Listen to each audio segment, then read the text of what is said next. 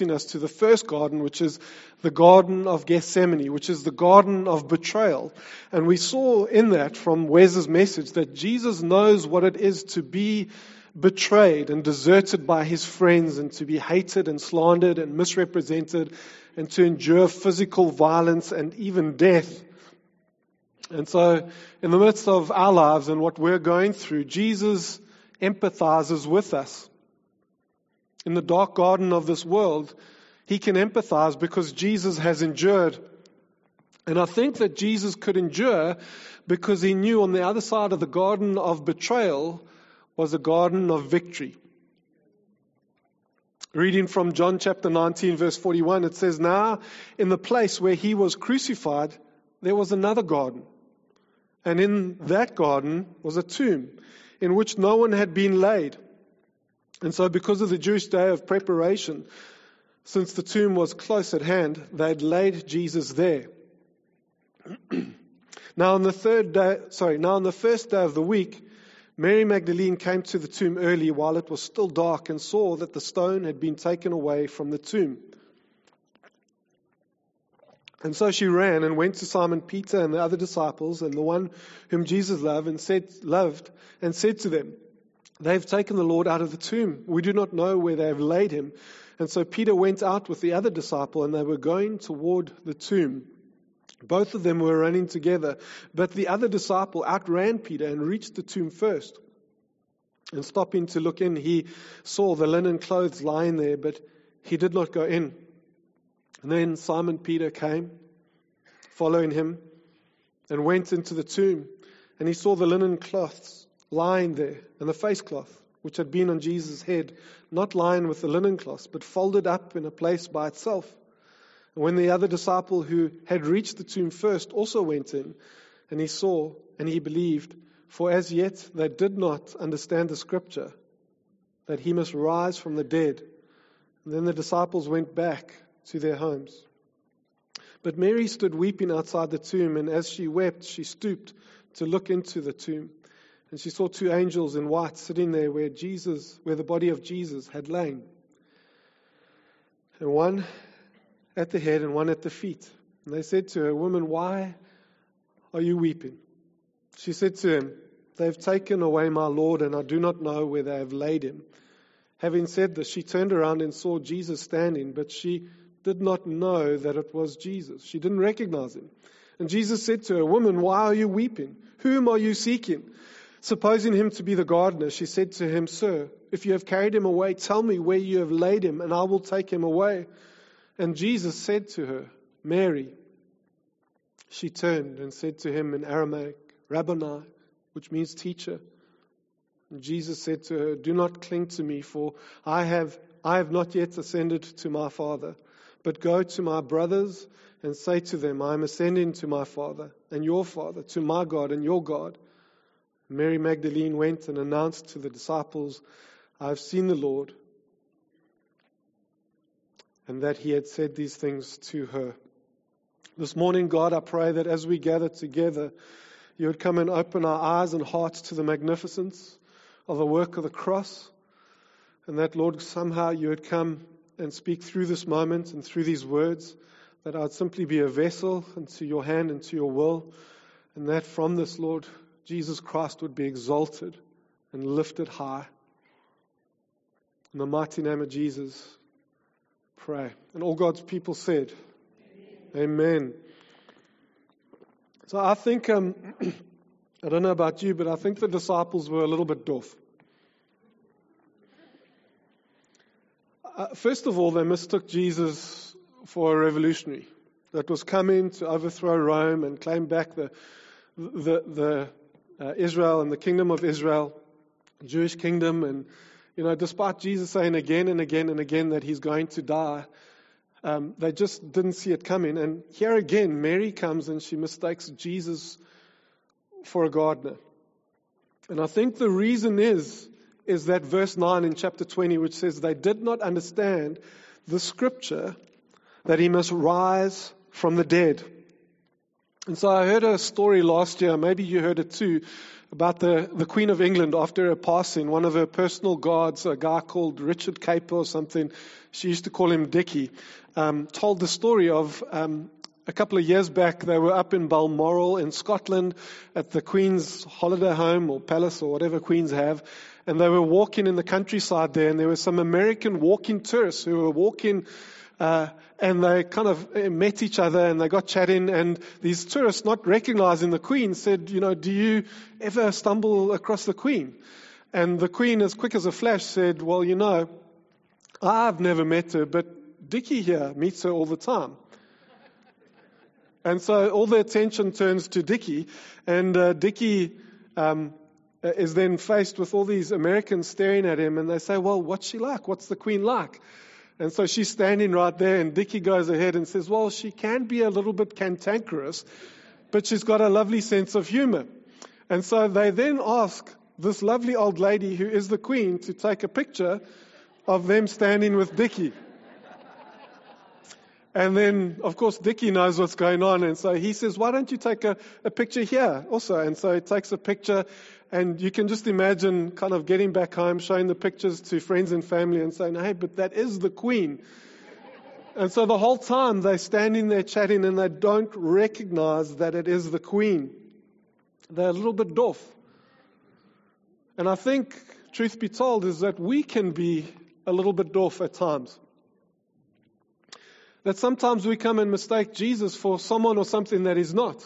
That we come and we mistake Jesus for a rabbit's foot, a lucky charm that we go to for good luck. Or we mistake him for a vending machine of divine blessing. Just pop a prayer in and out comes your blessing. Or a butler or a barmaid that comes and tends to our every need. Or a ticket to heaven so we can escape hell. Or the muscles that comes and puts the bullies in our lives in place. Or the therapist that helps us work through our issues, or our rich stepfather that comes and bankrolls our lives, or the fluffy teddy bear that comes and brings us comfort in our trials, or the moral teacher to guide us through life, or the prophet to come and share divine words. But the truth is that in the context of the cross, in the context of what we are celebrating today, Jesus is none of these. And if we've ever thought that, and if we've ever behaved in such a way that we've betrayed Jesus to be a lucky charm, a rabbit's foot, a fluffy toy of comfort, then we should repent. If we have come and done this, and if we're prone to it, it might just be that we do not understand the scripture that he must rise from the dead. You see, the big enemy in the Garden of Gethsemane was not the chief priests, was not the Sanhedrin or the temple guards or Judas the betrayer or the Roman soldiers or Rome itself. And the big enemy in our lives is not your ex-husband. It's not your battle axe mother-in-law. It's not... I wonder if that's my mother-in-law. Bobs, you're lovely. You're not a battle axe. The big enemy in our lives is not the government, it's not the tax man, it's not your boss, it's not your job. It's not the traffic cops, it's not cancer, it's not the neighbor's dogs that just bark all night long. The big enemy is none of the above.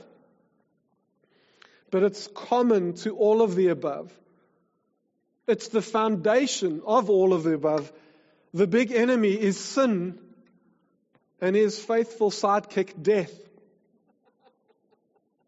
And so if you think for a moment of a house, all these unique different bricks that come together to build this structure, in many ways each brick is unique and it's symbolic of this reality. As you come and look at the betrayal of Judas, that's one brick. And you come and look at the misrepresentation of the accusers of Jesus, that's another brick. And you come and look at your husband's adulterous affairs, that's another brick. And you come and you look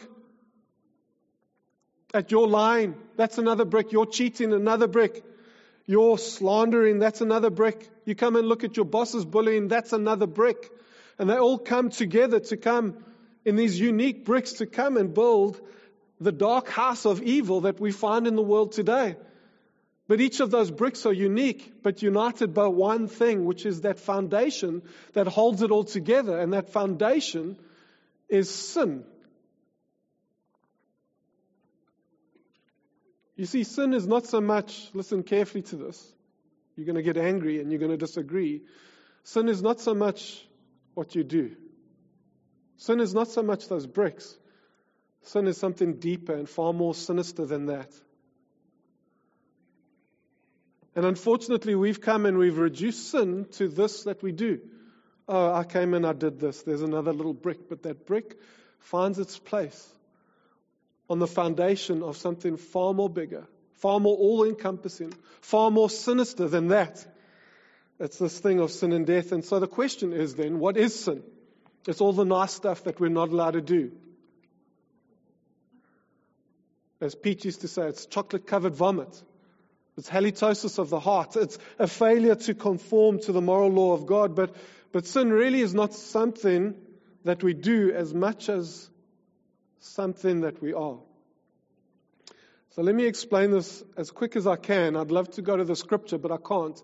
And so I'm going to paraphrase it. In the Old Testament, there was a king called King David. And he did amazing things, but at some points he got a bit lazy and back-footed and a little bit pathetic. And when David should have been at war with all his soldiers and his army and the nation, he was at home, at his palace, on his roof, sitting on a couch. And on his couch at home, on his palace roof, he saw a lady bathing there. Her name was Bathsheba. And instead of averting his eyes, he comes and he seduces her. And when she falls pregnant, instead of coming clean, what he does is he comes and calls home her husband from the front, a man called Uriah. And so Uriah comes home from the front. But in solidarity to his men that he's fighting with on the front, he doesn't go into the home and he sleeps outside. And so therefore, David is unable to hide his sin. Because what's happened, Bathsheba has fallen pregnant with a child and he needed Uriah to go in and to be with his wife so that he could come and hide and disguise his sin, but he didn't do that. And so he had a problem. And so what did he come and do? He said, Uriah, won't you take this note back with you to the general of the army when you go back? And in that note was a word to the general that said, when the fighting is at its thickest, pull back and expose Uriah so that he is killed. And this is exactly what happened. And so Uriah is killed off the back of the note David wrote that he put in the very hands of Uriah to take back to the front with him. And so David ends up marrying Bathsheba and their child dies. And years later, David's most trusted advisor, a man called Ahithophel, goads Absalom, David's son, to come and lead a rebellion against his father. And so we come and we look at all of this and it's a mess, but you don't actually know how big a mess it is. And so not only does David come and seduce a woman that he shouldn't even have been there. But worse than that, I mean, that's bad already, right? But worse than that is that Bathsheba's husband was a man called Uriah. And Uriah is listed as one of David's mighty men. And so this wasn't a man foreign to David. This was one of David's friends.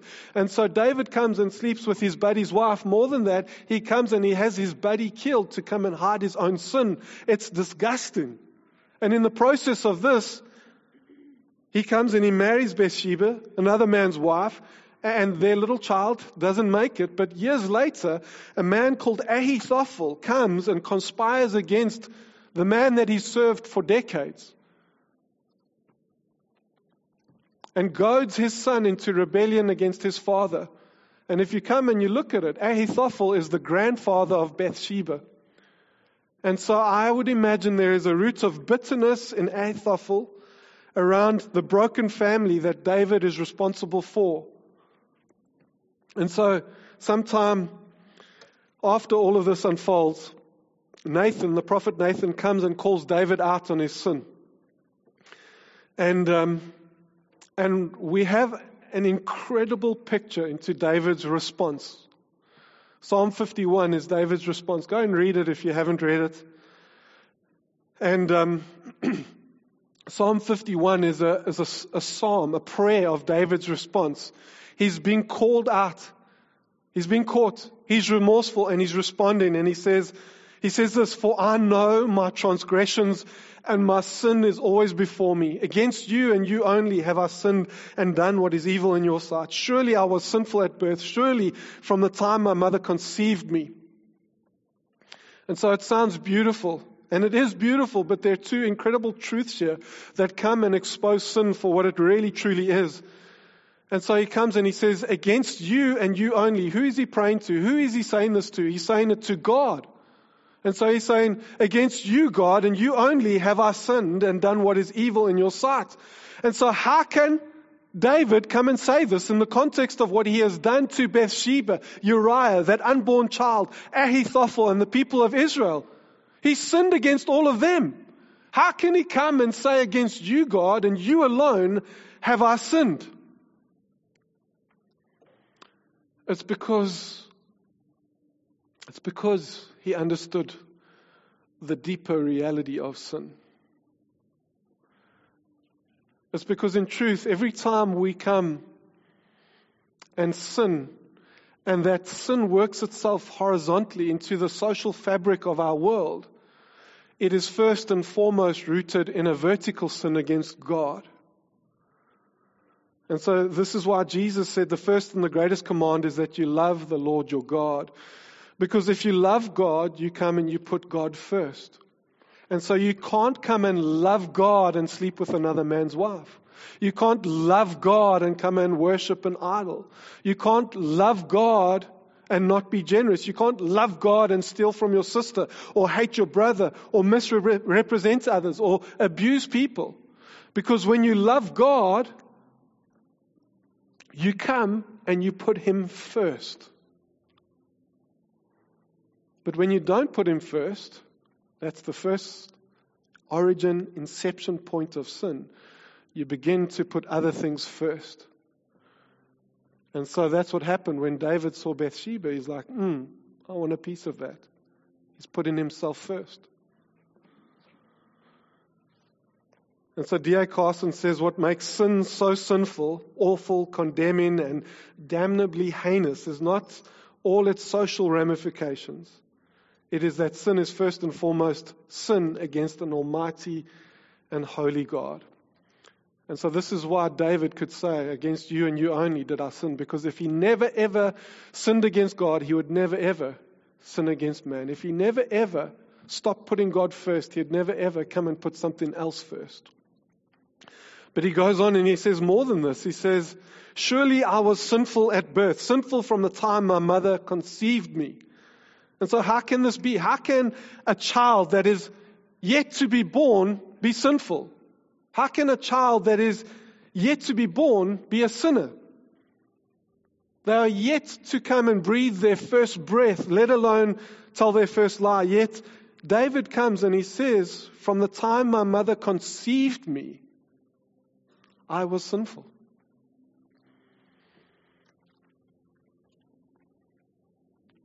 You see, J.R. Packer says this. He says, "The assertion of original sin makes the point that we're not sinners because we sin, but rather we sin because we're sinners. We're born with a nature enslaved to sin." And so if we begin to understand the true nature of sin, we begin to understand that sin is not a matter of what we do, but of who we are. I hope you're tracking with me. Paul Tripp says this. He says, "Human beings by their very nature are worshippers."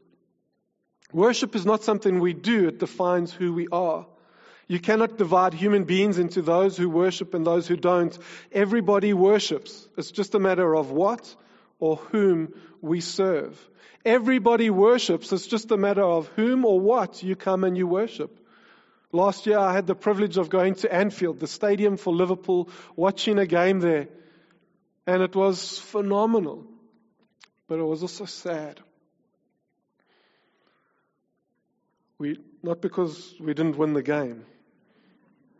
That was another sadness. It was a sadness because of the religious fervor that you see of those people in that stadium worshiping. It's so easy to come and point, look at them worshiping football. The truth is that we are all worshippers. And we all worship something. And so that which we worship is really that which we come and we think about most often. That which we long for most deeply. That which we prioritize as most important. That which we come and spend our finances on most easily. What we worship is really what we come and we organize our lives around.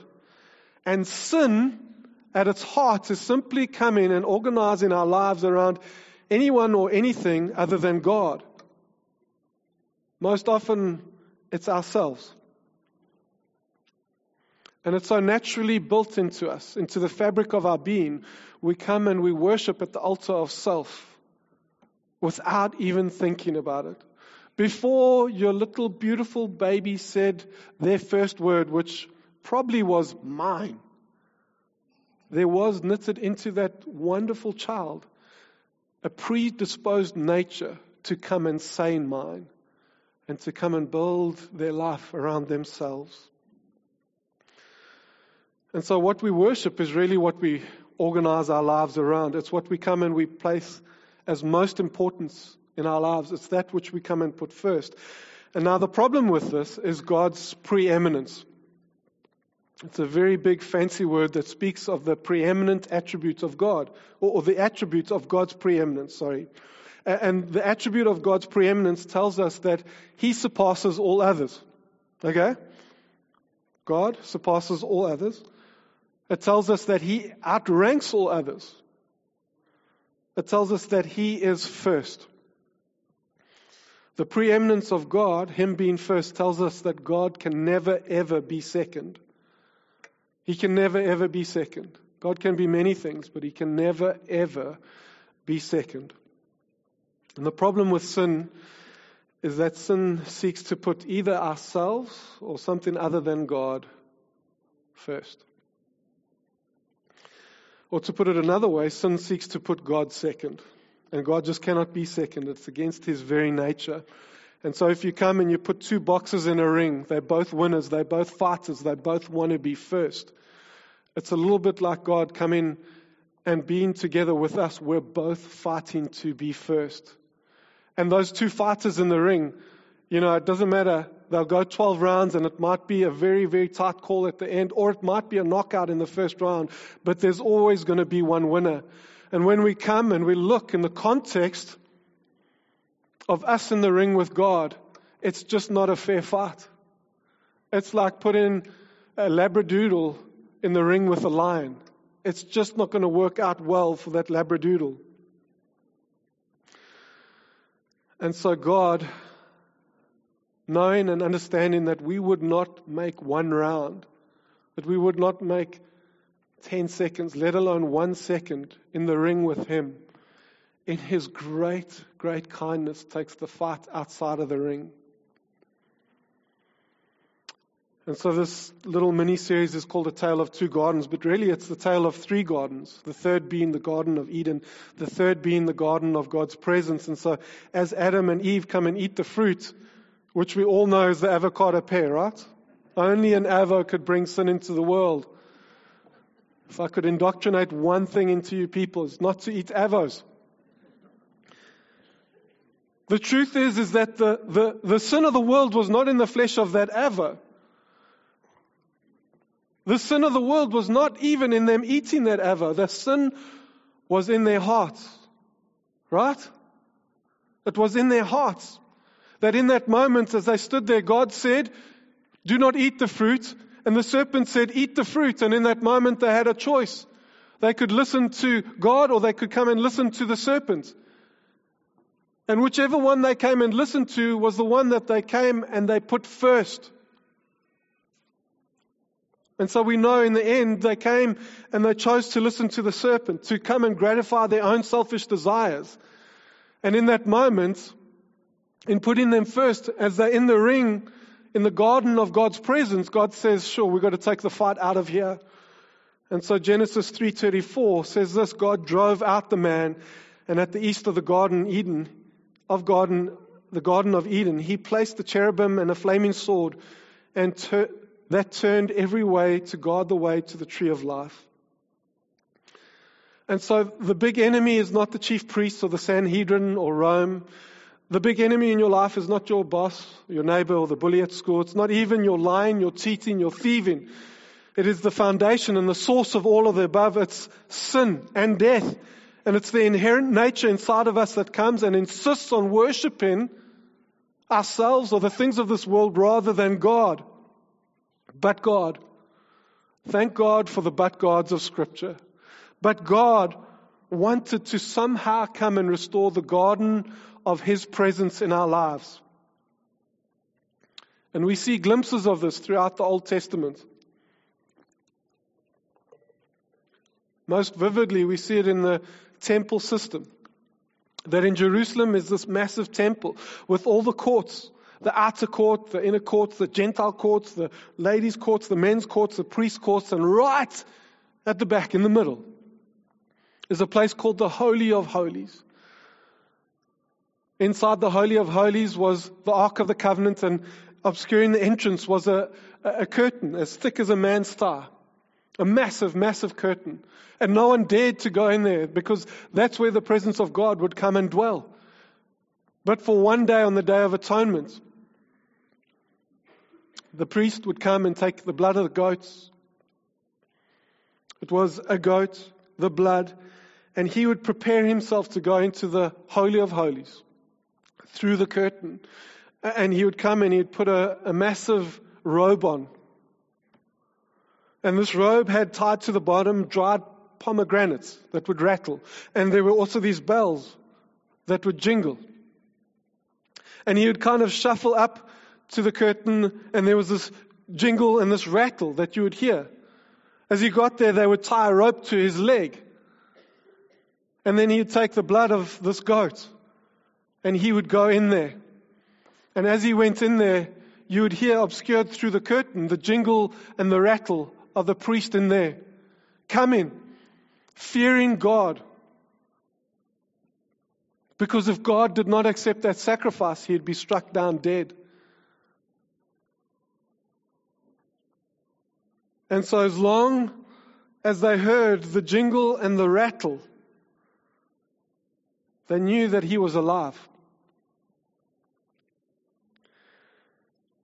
And I shudder to think of the first time that it happened, that they didn't tie a rope to a man's leg, that he went in there and he died. And they were, how do we get him out of there? Lesson learned, always put a rope to his foot because we don't want to go in there after that. And so if God did not accept the sacrifice that came in there once in the course of the year, on the Day of Atonement, the jingle and the rattle would stop and they would yank him out by that rope. But so long as there was a jingle and a rattle, the people on the outside would say, he's alive. He's alive. Our sacrifice has been accepted. He's alive. And so why is it so important that we understand that Jesus must rise from the dead? Why is Easter Sunday so key? Why is the risen Christ so precious to us? Why is the resurrection the high point of our calendar? It's because if you listen carefully, you can hear the jingle and the rattle that says he is alive. Our sacrifice has been accepted. Can you hear it? The jingle and the rattle of the work of Jesus Christ. You see, the cross is the dark garden of betrayal. It's the one side. On the other side, we've got the empty tomb and the garden of victory. This is the gospel message sucked into one very simple analogy. You see, the cross and the garden of betrayal is Jesus being delivered up for our sins. And on the other side, we've got the garden of victory, His resurrection, which comes and tells us that the sacrifice of Jesus Christ has been accepted. Paul puts it like this in Romans chapter 4. Jesus, our Lord, was delivered up for our trespasses. There's the garden of betrayal. And raised for our justification. There's the garden of victory. And so when Jesus died on the cross, He was acting as the high priest, going into the presence of God, into the Holy of Holies, to come and make atonement for our sins, not with the blood of goats or calves, but to come and make it with His own blood. Hebrews 9 says as much. It says the priests go regularly into the first section, performing their ritual duties, but into the second, only the high priest go, and he but once a year, and not without taking blood, which he offers for himself and for the unintentional sins of the people. But when Christ appeared as the high priest of the good things that have come, he entered once and for all into the holy places, not by means of the blood of goats and calves, but by means of his own blood, thus securing an eternal redemption. And so as long as we're ignorant about the importance of the resurrection, we will come and mistake Jesus for a revolutionary or for a gardener or for a ticket to heaven or a rabbit's foot or a teddy bear of comfort or a therapist to come and ease our conscience or a moral guide to come and show us how not to sin.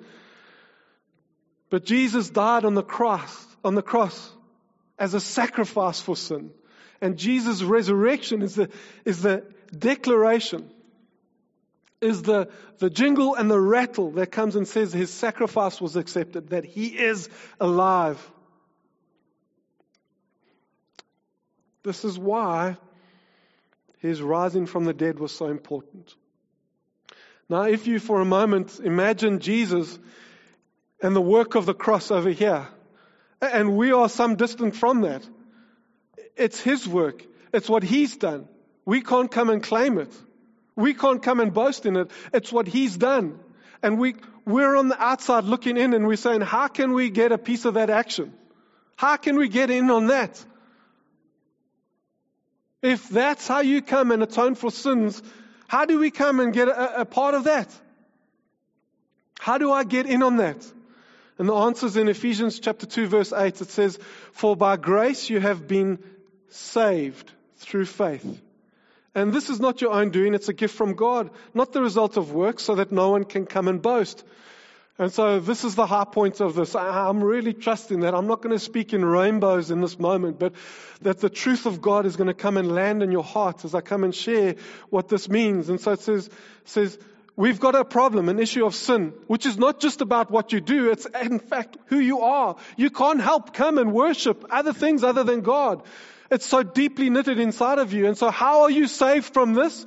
It says here, for by grace you have been saved through faith. Grace and faith comes and saves you from your sins. And so what is grace? Well, thank you for asking. Right here, if we carry on reading, it says, and this is not your own doing, it is a gift from God. This is grace. Grace is not something you can come and lay claim to. It's a gift that is given to you. And what is faith? Well, it goes on and it says, not as a result of works, so that no one can boast in it. When we come and we do our own work and our own effort, we're proud of what we've achieved, we boast in it. Look at the race I ran. Look at the car I restored. Look at this business I've built. Look at my house I've come and renovated. We boast in our works and in our efforts. But when we come and we boast in the work and the efforts of another, it's the starting point of faith. It's the inception point of faith that begins to work through there. It's not what I've done, but what He has done. Don't look at me, look at what they have done. Look at what they have achieved. It's the starting point of faith. And let me tell you where that faith leads.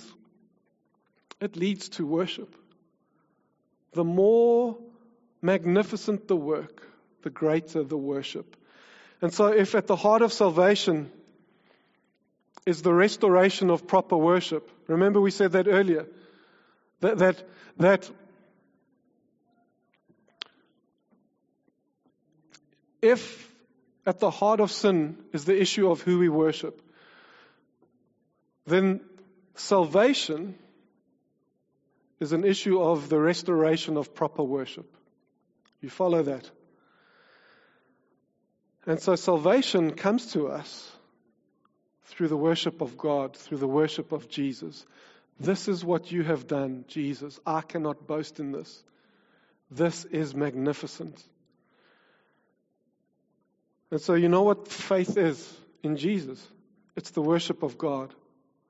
It's coming and saying, I don't trust in myself. I can't trust in my works or what I've done. I come and I trust in the finished work of the cross and what Jesus has done.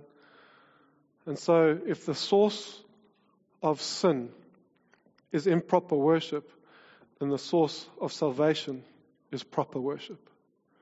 And the way that the cross has worked itself out is we cannot lay claim to it in any way of our own effort, only through the worship of Christ and believe in Him and putting our faith in Him.